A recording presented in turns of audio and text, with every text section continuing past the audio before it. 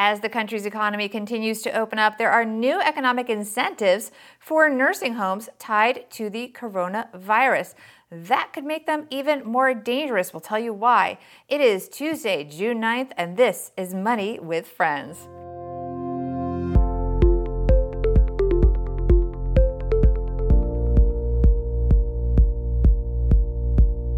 Welcome to the Money with Friends podcast. I am certified financial planner, Bobbi Rebel, host of the Financial Grown Up podcast, coming to you from Putnam County, Lake Mahopac to be specific, in New York. Hi, and I am Cameron Huddleston, financial journalist and author of Mom and Dad, We Need to Talk, How to Have Essential Conversations with Your Parents About Their Finances. And I am coming to you live from my husband's office at Western Kentucky University because the internet in my house is too patchy to do this. Putting in the effort, Cameron. All right, this is the Money News Show. We don't mess around here on Money with Friends. This is the Money News Show that includes commentary on recent headlines and stories with thought leaders from across the financial landscape, like Cameron Huddleston. We break those stories down into what matters to you, our friends, and we leave you with a takeaway to make it your own. And this episode of Money with Friends is sponsored by Tiller, your financial life in a spreadsheet, automatically updated each day. Go to tillerhq.com/MWF for a free trial and 10% off your first year. And also, of course, you support the show. And we'll talk a little bit more about how Tiller helps you organize your finances and get ahead of things, and also sometimes fix things that are going wrong later in the show. But first, I want to welcome Cameron Huddleston. This is your debut as a season 4 co-host on Money with Friends, so welcome.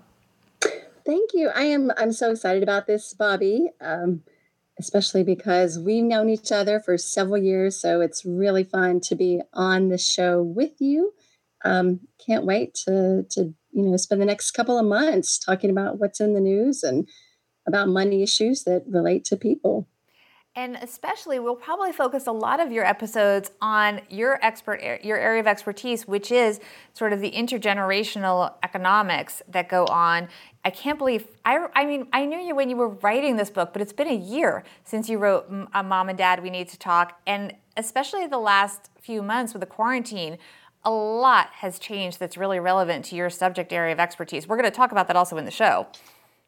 Right, I agree. And I think now is a great time for people to be having these conversations just because it is so important to find out what sort of plans your parents have for emergencies. And, we are in an emergency situation right now. So, I think you can use the current events to really get these conversations started. Yeah, people that did not have the right conversations, and then maybe their parents were sick, or they were worried about their parents being sick, they found themselves at a loss. So it's really important, everyone, check out Cameron's book. And yes, I am full on promoting it because it's really relevant, more so than ever 1 year after it's been written. Now, let's see which one of our money friends is going to bring us into today's headline. This is John. This is David of the Queer Money Podcast. Just when you thought it couldn't get any better, it's time for our headlines. All right, Cameron, you're going to read the beginning of the story? Okay, yes. So this is an article from Politico. States prod nursing homes to take more COVID-19 patients. Offered vastly higher reimbursements, many substandard facilities are jumping at the chance to accept sick residents. Programs designed to help elderly people with coronavirus are creating a perverse financial incentive for nursing homes with bad track records to bring in sick patients, raising the risk of spreading infections and substandard care for seriously ill patients, according to advocates for the elderly and industry experts. Coronavirus positive patients can bring in double or more the funding of other residents. States including California, Massachusetts, Michigan, and New Mexico, wanting to relieve pressure on crowded hospitals, are providing extra incentives for nursing homes to accept such patients. Some homes have been eager for the new revenue, creating coronavirus wings or even converting to all coronavirus facilities. But the ones most desperate for the money are often among those with the low ratings and a history of citations for poor cleanliness or neglecting patients. In Michigan, for example, 8 of 20 nursing homes selected by the state government to build wings for coronavirus positive patients are currently rated as below average or much below average, the two lowest designations on the Health and Human Services Department's 5-star nursing home rating scale. One was sued in 2017 by a state watchdog group after a man died in its care. The fear, advocates say, is that the generous payments designed to help patients will only serve to expose more elderly people to some of the factors that have led to nearly 26,000 COVID-19 deaths in nursing homes, from rapid spreading of germs to a shortage of protective equipment. The places hospitals want to send these COVID-positive patients, lost my spot there. The places hospitals want to send these COVID-19 positive patients turn out to be the places least equipped to take them, places that are already the most dangerous facilities in the United States, said Mike Dark, an attorney at California Advocates for Nursing Home Reform. These are places that have serious infection control issues, terrible understaffing issues. For instance, New Mexico's first nursing home solely for coronavirus patients, Canyon Transitional Rehabilitation Center, was cited as having issues with infection control during regular inspections in both 2018 and last year, and was fined $13,605 by federal government last year for a lack of proper procedures that led to a 5-minute delay in performing CPR on a resident after he became unconscious. Nonetheless, Canyon Transitional Rehabilitation Center will receive $600 per bed for housing the patients, more than double the reimbursement rate it received for some residents in the past. In some cases, it will also receive a daily payment for empty beds. Let's just pause there, Cameron, because I feel like you have a lot to say already. I do. I think this article is shocking, and it highlights what's going on mainly behind the scenes. We, in general, nursing homes are places that we don't think about, we don't pay attention to.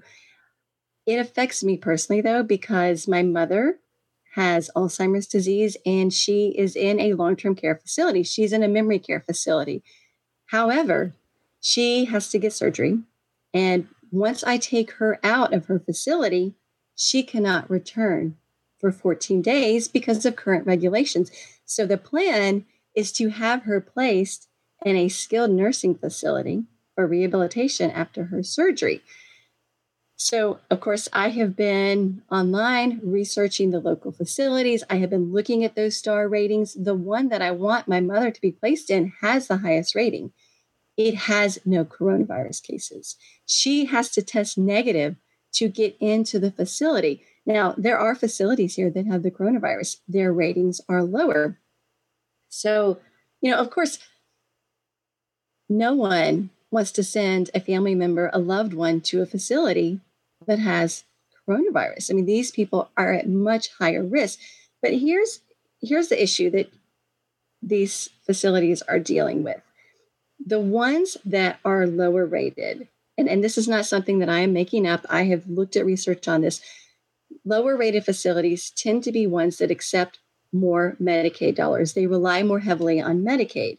Nursing facilities have essentially 3 funding sources: Medicaid, which is the top payer in the U.S. for long-term care. Medicare will pay for short-term stays in nursing facilities, typically after a surgery when you need rehabilitation. Perhaps someone has gone into the hospital because of the coronavirus, and now they need to receive additional care, quarantine care. So, it might cover that sort of care in a nursing facility. And then you have the private pay residents, people who are paying out of their own pocket, people who are paying through long-term care insurance policies or other sources. Medicaid provides the least in funding. And so when they're talking about states providing this funding, I'm assuming they're talking primarily about Medicaid funding. So, of course, if you are a facility and you're being offered more money and you are perhaps a low rate number of Medicaid patients already, of course, it makes sense for you to say, hey, let me be the one to take those patients. It brings in more money. It also makes sense for the higher rating facilities that have a reputation to uphold to say, no, we don't want to take those patients. That short-term gain of more money for those patients is not worth the long-term risk that we are going to be taking. It will taint our reputation. a facility that's a top-rated facility, if people in the community know that it has positive coronavirus patients, they're going to be reluctant to send their patients there in the long term. So it's a very difficult situation. And I understand very well what is going on here. But it's obviously it's not right. I mean, the facilities that are rated the poorest, that have the least capability to care for these patients, are the ones that are most likely to be stepping up and offering to provide this sort of care. And that's why I think it's so shocking, but it's such a complicated situation, and there aren't any simple solutions for this. We filmed this live in front of a Facebook audience. We have a number of our friends here. Jim is with us. Adrian is with us. Kevin is with us. Ron is with us. Annette here has a comment. You want to grab that, Cameron? Sure. So Annette says, once again, money drives the business, not the well-being of customers. And this is so true, and it's so unfortunate. But as I said, it's a very difficult situation. Finding housing for those who are at most, in most need. I mean, my mother, her facility, her long-term care facility will not allow her to come back. So I have to find care for her. I'm having to jump through all sorts of hoops to prove that, she doesn't have the coronavirus before she gets her surgery. She's not going to have the coronavirus. In order to get into a facility, she has to be tested once again to get back into her memory care facility. So it's very tricky, but those who are infected, they have to have a place to go. There has to be care for them. Unfortunately, as this article points out, it's often these facilities that don't have good ratings that are taking the money to take on these patients. And so it just creates a very difficult and dangerous situation. And it's something that there's really no solution for. We did put this question out to our Instagram audience. Everyone, I hope you're following us there at MoneyFriendsPod. That's also our handle on Twitter at MoneyFriendsPod. We asked them, Cameron, do you think that nursing homes are the best place to be sending COVID-19 positive patients? What do you think they said? I'm going to guess that most people said no. Yes. What do you think what percentage said no? Oh, geez. I don't know, maybe 100%? 90%. Okay, So. I was actually going to say 90%, but I erred on the high side. But I'm assuming that people are thinking this is, if you want to send people with coronavirus into a nursing facility, it's a bad idea because you've already got a very at-risk population in those facilities. Exactly. And actually, you have our audience, we asked them to elaborate on why they voted the way that they did. Let's just read 2 or 3 of those that we had. Okay, so let's see. One of them, one person commented, old and frail with many having underlying health issues plus immune system being lower. Another person said nursing homes are filled with the most vulnerable patients, which is true. Someone also said can't stay at hospitals because the cost is too high. I will point out that the cost of a nursing home is also very high too. Yeah, that's why a lot of people get long-term care insurance because it's astronomical. I mean, I don't even know how people can possibly do it unless they end up draining. You are the expert on this more than I am, certainly, but draining your resources to get on Medicaid, I don't even know. I mean, it just seems so far-fetched. These numbers almost seem like funny money. Are you joking? Who could possibly do this? Right, because the median cost of a private room in a skilled nursing facility is about $9,000 a month. A month. That's worse than college tuition. Oh, certainly. I mean, and Medicare will not pay for the type of long-term care that you would need if you have Alzheimer's disease, for example. It will pay for that short-term care if you need rehabilitation after a hospital stay. Medicaid is the only government payer. And like you said, Bobbi, you have to essentially spend down all your resources in order to qualify for Medicaid, or you have to already be very low income to qualify. So unless you have long-term care insurance, a life insurance policy with a long-term care benefit, or a heck of a lot of savings, you're in trouble. I mean, long-term care in a facility is out of reach for a lot of people. And that's why so many people are caring for their family at home. Yeah. We have Kevin here with us in our Facebook Live audience, and he has a comment. So Kevin says, put assets into a Medicaid trust, which is And I don't want to go too deep into this because it can be complicated, but there is a way to shift your assets so that you can qualify for Medicaid without essentially, depleting all of your assets, especially if you have a spouse or a partner who's still alive, and that person is going to need to have some sort of savings to support them through their retirement. This requires the help of an attorney. You certainly need to meet with an elder law attorney to do that sort of Medicaid planning, but it is an option and it takes planning, certainly a lot of planning. And we have Adrian here. So Adrian says the reality is that not everyone can afford nor space or time to add their loved ones to their home. Elderly with memory and I can't see all of it for some reason. Let's see, it says mobility issues. It's off to the side. It kind of cuts it off. Okay. Mobility issues can require 24/7 care. Well, I mean, you know this so well. I mean, this inspired your book with the situation with your mom. And it's true. And this is why, because my mother can't return for 2 weeks after her surgery, I can't take her into my own home because my own home is not set up to meet her needs. I do not have a handicap accessible shower. I do not have a handicap accessible toilet. I have stairs in my home. And so if I can't get her into a skilled nursing facility, I will be in a hotel room, sequestered with my mother, a hotel room with a handicap accessible shower and toilet, sequestered with her for 2 weeks because that would be my only option. It is anyone who is thinking, well, I can count on my family to provide that support when I get older. It is a full-time job.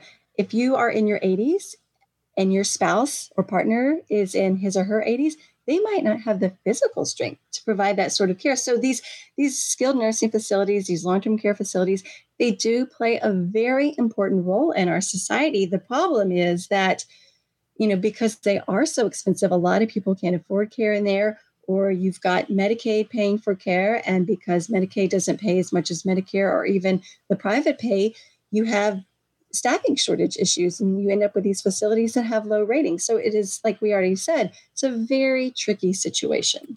I do want to add one more little tidbit from the article. David Grabowski, an expert in aging and long-term care at Harvard Medical School, said creating COVID specialty nursing homes is a great idea in theory, but has proven difficult to implement because the best and most qualified nursing homes, the 4- and 5-star facilities, are already full and don't have room to take on more patients. Is that something you're finding? Yes, so that's exactly the issue. And that's why it's a problem. And unfortunately, if the states were to incentivize facilities to get their act together and improve the quality of their care, that doesn't necessarily mean that it's going to that will work out because you've got these 4- and 5-star facilities that would be ideal to take on these patients, but they might not want to because, as I said earlier, it's going to tarnish their reputation once it's known that a facility has COVID-19 positive residents there. It could scare away other residents. People are going to want to move their family members to another facility, and the highly rated facilities aren't going to want to take that chance. Yeah, it's not something we are going to solve, certainly in this show. We'll have to just revisit it and see, as with so many things that are going on in our world right now, how it plays out and how this situation figures out some kind of solution, some workable solutions. We don't have situations like yours because not everyone is as knowledgeable about this as you, and not everyone also can spend 2 weeks in a hotel room with their mother. People are going back to work, and even if they're not physically at work, people have been working. If you're lucky enough to still be employed, you're working. So it is full-time to take care of your loved ones, and I'm glad that you bring that up because it's important for us to remember that. We're going to come back to you and we give you a minute to think about your takeaway, and I just want to let everyone else know that, look, a lot of things are starting up again. Time to get organized, and we personally here at Money with Friends are big fans of Tiller, and we thank them for supporting the show. You can manage your money so much faster in a spreadsheet with Tiller, and you can customize it. It connects your banks to Google Sheets or even Excel, and then it'll show you your daily transactions, spending, and balances. And you can, you don't really have to compromise. It'll let you do what works for you in terms of how these spreadsheet works. It makes it even better because you get daily feeds of all those things. You don't have to put everything in over and over again. You just connect your banks once, and then you can see your transactions automatically updated each day. So you set it up, and you are good to go. Learn more by going to tillerhq.com/MWF for more information. You get a free trial, and of course, you get 10% off your first year. You're welcome. And also, you support the show. Again, it's tillerhq.com/MWF. And please, that stands for Money with Friends. And please use that link so that they know that we sent you. All right, it is time for takeaways. I'm going to let you have the last word, my friend. And I just want to say, look, sadly, this is a classic example of a need, an urgent need, and then the checks and balances sometimes are not the priority. And the fix seems obvious. Obviously, you want to get the higher star ratings to get the higher reimbursement, but for all the reasons that Cameron explained, that doesn't seem to be happening. These facilities do respond to incentives, so let's find a way. Find a way to incentivize the ones that are willing to take the COVID-19 patients to up their game, because we need all the help we can get for our older friends and loved ones. So I would say that more than anything, this article highlights the deficiencies in America's long-term care system. There are plenty of nursing homes out there that don't provide adequate care. They have safety violations, and in some cases, they are even guilty of neglect. Unfortunately, though, these facilities with the lower ratings are more likely to be the ones that rely heavily on Medicaid payments, which pay less than Medicare, and likely private pay residents. So, of course, these are the facilities that are going to be more likely to want to take on coronavirus patients to get higher payouts. I wish solving the problem were as simple as incentivizing those facilities to improve before they can qualify to bring in coronavirus patients at a higher rate. But there are some fundamental flaws to the system that can't be cured that quickly. I just hope that the current situation forces our government leaders to start paying more attention to the issue of long-term care and how to better fund it, because the number of adults who will need nursing home care is only going to grow as people live longer. So well said, and such incredible points. I mean, this is your specialty. This is something that, I don't know what we need to follow a book sooner rather than later, Cameron. I hope this this is inspiring you. I will convince everybody. Just so you know, I feel I want credit for convincing you to write the first book, because we talked about the idea, and I remember telling you how needed it was, and I'm so glad that you wrote Mom and Dad, We Need to Talk. So hopefully now you'll write the next one that updates including all these other new dilemmas that we have that have come to light because of our current situation. In the meantime, you are going to be back for tomorrow's show. We're going to be doing a little bit about investing in the stock market, and we've got a money manager who thinks we should all be nervous. But tell us where people can find out more about you and your book, and what other projects are you working on? So you can find more out about me at CameronHuddleston.com. There is a page there with links to all the places you can buy my book. I've got some free resources available on my website to help you start this conversation. I'll tell you what I'm really excited about right now. I have been working since the beginning of the year with a financial services startup. It's called Careful, and that's spelled with 2 L's.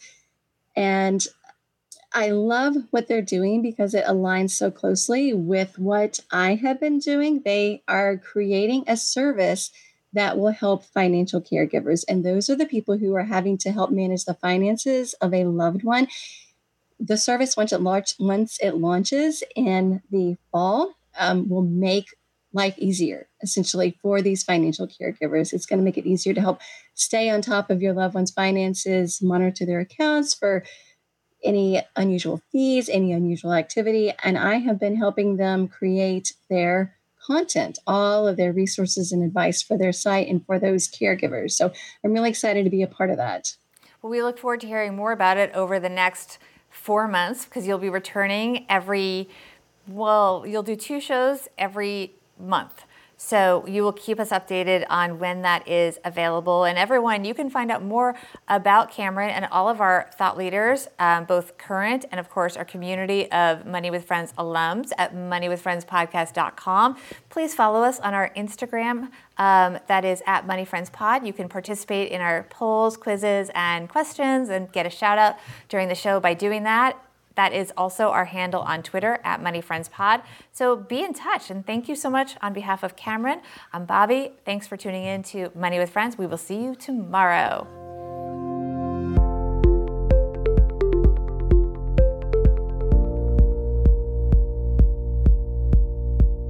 This show is created and hosted by Joe Saul-Sehy and Bobbi Rebell and is a joint venture of BRK Media LLC and Stacking Benjamins LLC, copyright 2020.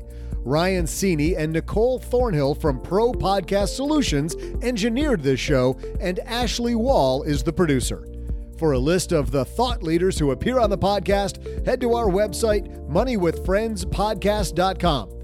You can also check out our schedule for upcoming recording sessions so you can join us and be a part of the show. As with anything, remember, you shouldn't take advice from any of us or other video or podcasts without first talking to your financial advisor, and that the people in this episode are here for your and their entertainment purposes only. I'm Joe's mom's neighbor, Doug, and we'll see you back here next time with another episode of Money with Friends.